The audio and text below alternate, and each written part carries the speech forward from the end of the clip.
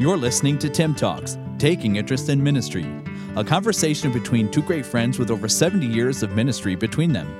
Ministering on opposite sides of the border, Dr. Al Stone is the General Director of Bearing Precious Seed Canada and Pastor Emeritus of the Bible Baptist Church in St. Thomas, Ontario, Canada, while Pastor Dan Wolven pastors the North Columbus Baptist Church in Columbus, Ohio.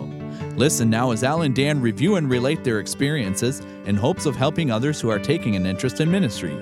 Now, here is Tim Talks. Welcome to Tim Talks. There you go. Get us started for another weekend of fun and frivolity, faith, and... Yeah, throw faith in there a little bit. Yeah, I can't think of another word that rhymes with faith. And going to work and making some money so you can pay your bills. Hey, shout out to Jeff Page. Jeff is another area businessman that contacted me.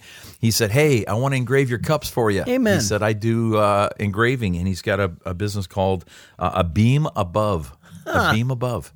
And kind of cool. He's got a great logo, and he's here in St. Thomas. And he was going to do the cups for us, and I was headed out the next day when he got hold of me. And I said, "Can you do them today?" He goes, "Oh, I'm 2 or 3 weeks out." And I'm like, man, I want to get it done and get it down to you. So he goes, when you get some time free, give me a call. I'll take care of it for you and hook you up on that. So that was neat. Great story. Somebody gave me a pool years ago, an above ground pool. It was a 18-foot above ground pool, and so I brought it home. I painted it, cleaned it up, got a liner, fixed the pump, all that kind of stuff. And my kids swam in it for about 5 or 6 years, and I got done with it, so I gave it away. And a guy called me and said, hey, can I have that pool? And I said, yeah, man, come and get it. And he came and got it. Fast forward about 30 years, I'm at the men's conference in Simcoe, our Man Up conference back in March. And this guy says, hey, did you have a pool years ago, an 18-foot pool? And I'm like, yeah. He goes, I'm the guy that got it. I'm Jeff Page. So that was really cool. So I thought that was neat. So Jeff, God bless you. And that so was glad in to the bigger with you. house next to the church. No. Okay. This was when we were out in the Ferndale subdivision. Oh, okay. Okay, gotcha. Remember we had that huge backyard, yes. the long backyard? Yeah, Awesome. that one. So, no, the 2 houses down from the church had an in-ground pool. That's right, yeah. Which had a great diving board and was a lot of fun, but man, was that a lot of work. Oh, yeah. Whoa. Oh, yeah. Whoa. Yeah. So, hey, serving the Lord, the church bought a piece of property so we could expand. And it just happened to have a pool and all the bedrooms we needed, and it was right next door to the church. Imagine that. Oh, wow. Neat how the Lord does that. So, amen. Not a lot of kids have a pool growing up, but mine did. So there you go. It's a lot of fun. Good. Hey, it's Friday, and you gave an idea of maybe talking about, bi-vocational and faith. How does that work together? How does that tie together? Yeah, I think that's, let me say right now, this is not a judgment. This is not a condemnation. This is not, some kind of a slight, because you and I both know, we've talked to so many pastors, that men who are bivocational oftentimes feel guilty. And, that's the most common thing that a bivocational pastor feels is guilty. Because, maybe I'm not living by faith. Maybe I'm not. And they measure themselves by other people. And, of course, the Bible says that isn't wise. And then whenever there's another pastor who's not bivocational, by choice, and he's struggling, they have a tough time not being jealous or envious. Right. And that's just, I'm just talking about a standard, understand there's going to be people that I never did that, or I've never seen that. But that's just general, isn't it? Yeah, absolutely. I was going to say that it's either guilt or sometimes a resentment that, how come I have to work, right? Right. And, these other guys, they seem to have it so easy. Yes. Well, you chose to go there. That seemed to be God's leading, and I believe in God's leading. And if God led you to a place where you've got to work, I think that should be a testament of your character and what God thinks you can handle. And on the other hand, if God leads a guy to another place where it's not that, then that's God's doing. That's not yours. And I have been in, both situations where I went to Cleveland and I had a job and I had a paycheck, but I did choose to go out and work outside of what I was doing. I worked a lot within the ministry where I could make some extra money. I did, janitorial work. I coached, which paid a little bit extra.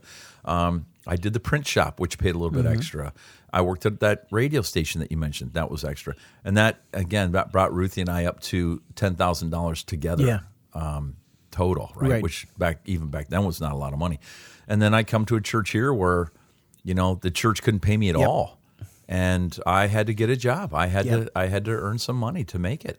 And I had a little bit of support from Cleveland Baptist Church, but it wasn't enough to live in this country. So, yeah, it's a tough thing. I just talked to a young man last week who wants to come to Canada, and he's excited about coming. I'm excited about him coming. And I said, now I'm going to give you a reality check. If you come and you start a church, you're going to have to raise about $10,000 a month, maybe a little more, to live and start a ministry in this country. $10,000 a month. That's $120,000 a year.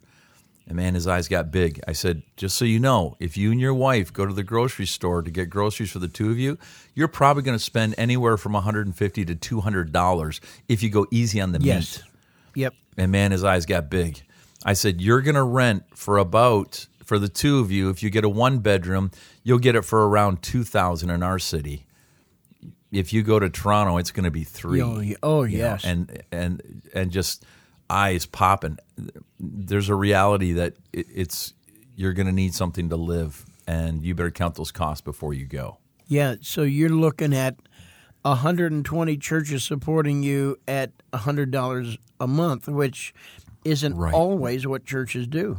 Some do 50, some do 75, some do 25. I know that doesn't seem, every church can do whatever they want, but to me, I'd rather do more missionaries at less missionaries at a higher level, because I know some churches, they almost brag about, hey, we support 70 missionaries. And I asked the pastor, I said, how in the world can you support? And he said, well, it's around $20 or $25 a month. And I was like, well, okay, But, they wanted to get to that point of saying, we support 100 missionaries. That was their goal. And so, well, thank God, but I would rather, support fewer for, more amount of money.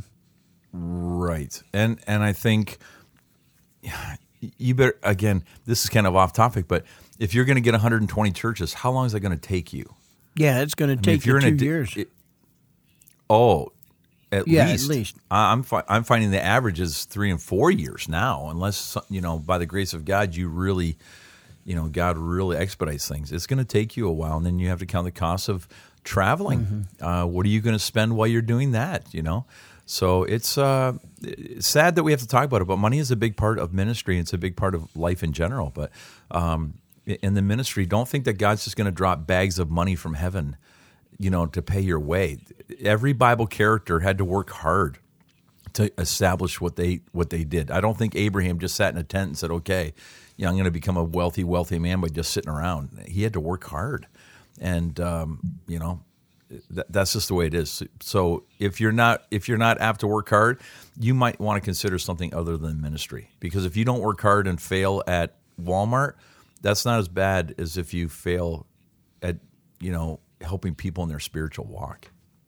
Yeah, it's when you're thinking about having a career. Now, here's what happens many times, and again, I'm speaking in generalities. If this does not apply to you, then fine. We're talking to younger individuals and trying to get them prepared for what may eventually happen in the future, which God only knows. But there's a level to where some men, pastors in a church that's solid, they're not worried. Very few churches can just not worry about anything, but they're not worried about their bills week to week. Whenever we say, well, bless God, I'm living by faith, it's a little bit less faith whenever your church is solvent and unless there's some earthquake or something, you're going to wind up getting a paycheck. That's a little bit different. Like right now, with our church having paid off the mortgage and things like that, we're more stable. We can do more projects and things like that. So I am not personally worried, wondering what are we going to do next week. I may not get paid. We've been through that, though, and we've gone through times like that. And so, but it's still a little bit of a different situation. And I think sometimes when maybe you've been somewhere and by whatever measure you have, you can measure a little bit of success, and there's some financial stability at that church now, I think it's easy for us who may be in that situation to not have that real concern for others that are having a difficult time. Yeah. I had times in my life where I had to tell, actually Pastor Holland would tell me, and I've shared this before, he would say, Pastor, don't cash your paycheck for a couple of days. Yeah. I'm going to write it out, but don't cash it for a couple of days. We got to see what the offerings are and what the bills are coming in. And we had several months in 1 year where we had to really be careful. We had a time where he said, you know what, we're just not making it. I'm going to go get a job, and I will work a job and still do what I'm doing. And I said, no, I'll go get a job. I'm the pastor. I'll get the job. He said, absolutely not. I will not allow you to do that. You're the pastor. You need to take care of the church. And he graciously did that for 6 months, but he hated the entire 6 months he did that and couldn't wait to come back. And I told him, the moment we can, you come back. But we went through that, and he did that. And what I did was I became very, very cautious about spending a dime. Right. I didn't spend anything. I'd tell the church, we don't have the money, we're not doing it. And so we did go through that. And there were times in my life where I had to, I went without a paycheck a few times so that I could pay my staff. And I would just tell them, I don't need it this week. We'll double it up later. And so you may have to do that. But that's the faith part of living. And having come through it, I am no worse the wear. I'm far better off as a Christian for trusting the Lord and seeing Him supply. And I think our church was better off for seeing how desperately we needed men in those positions.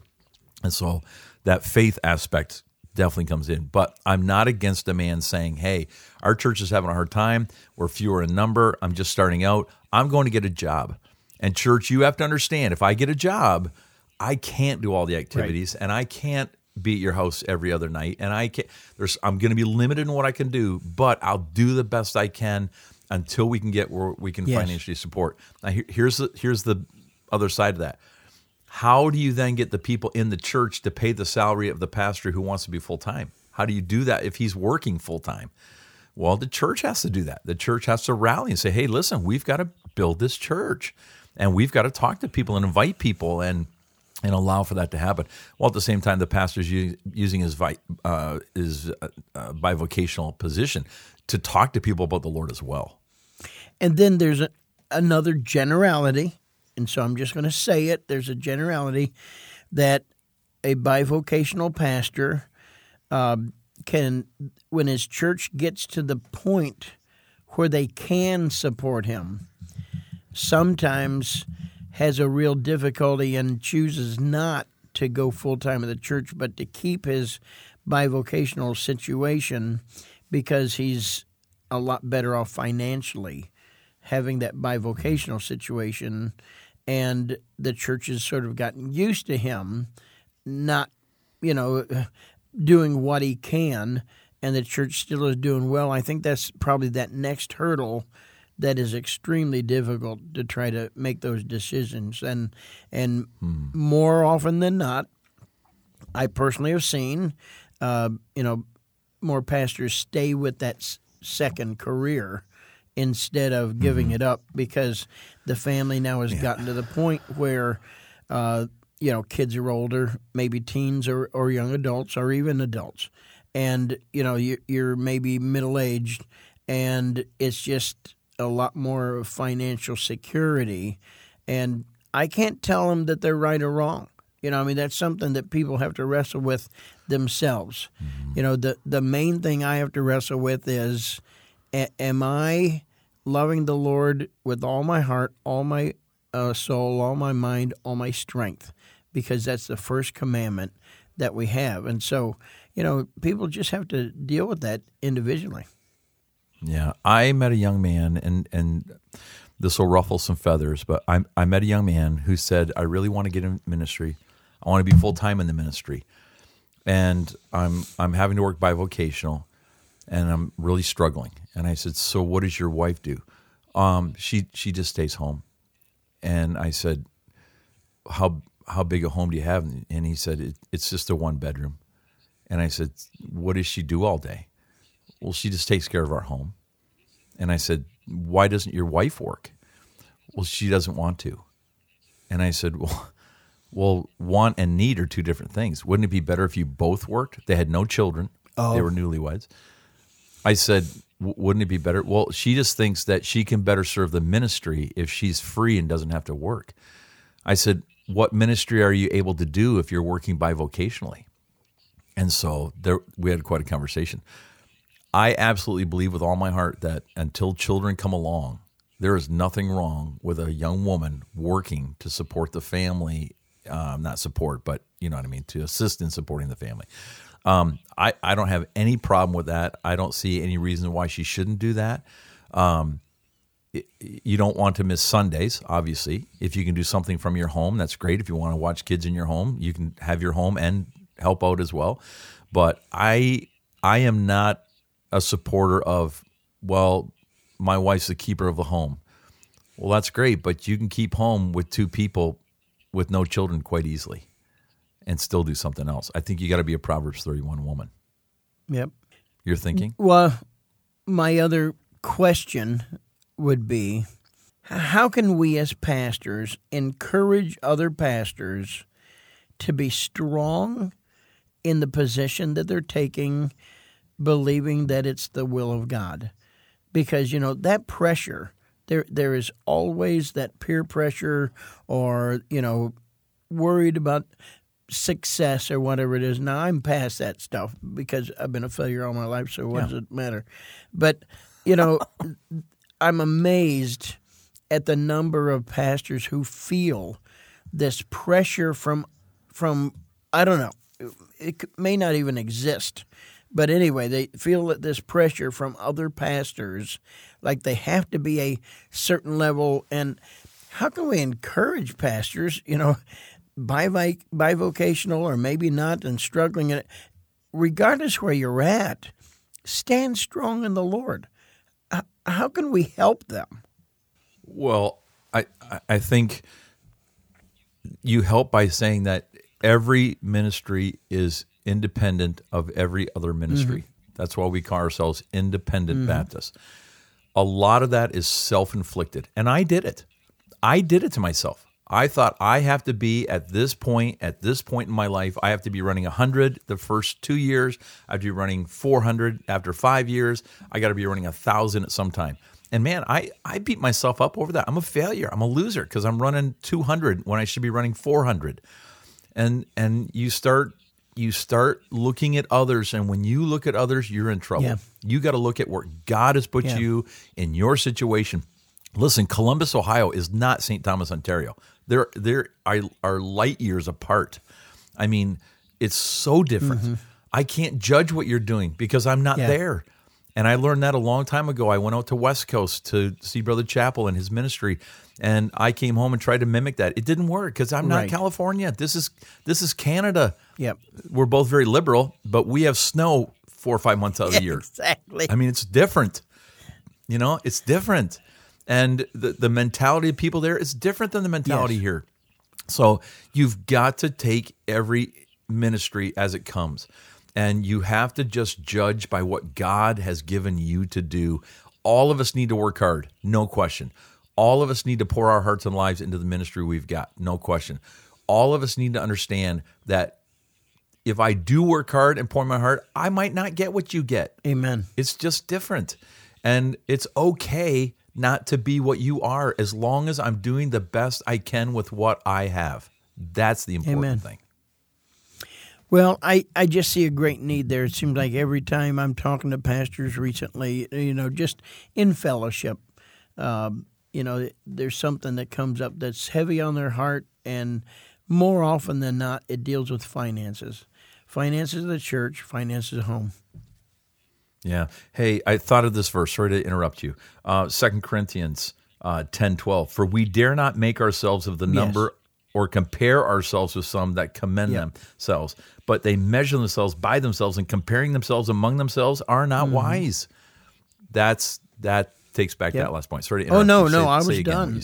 But it exists. So we started talking about Bible college. Should you get a career? Yeah. You're going to be dealing with this pressure your whole ministry.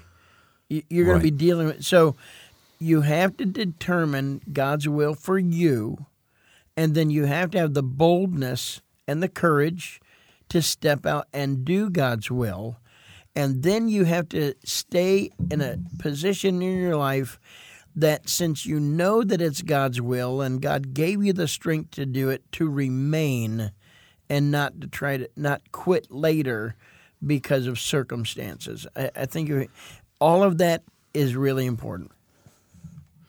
I think too, there has been a pressure on pastors for years. People think, well, the pastor has to live by faith, and so you just need to trust the Lord. Well, that's great. Then let's do that together. You do that too. It's not just for pastors. And the church thinks, well, the pastor should just live a simple life and just, if he just gets by, that's okay. Nobody thinks that. Nobody in the world thinks that's the way you should live personally. All of us want to have things. All of us want to get ahead, as it were, in this world. We want to take care of our families. I've never been rich, and I'll probably never be rich, but I want to take care of my family. I want to take them on a nice vacation. I want to drive a decent vehicle that's not going to break down on the side of the road. I'd like to eat at a nice restaurant once in a while. And for people to think, well, the pastor should just be kept humble. Well, that is not in the Bible. That is not Bible at all. I don't know where that comes from. But I would say to that then you live that way. You live that way and give your money to the pastor and swap roles for a while and see if that works for you. It doesn't. Yeah, I know some church members would say that, but I still think that's a lesser amount. And anyone who would say that or think that is just revealing both their ignorance and a cold heart. Right. But there's most of our churches, I think, they want the pastor to not to be going through great difficulties, and they're yearning and wanting to the pastor to be able to be full time, and just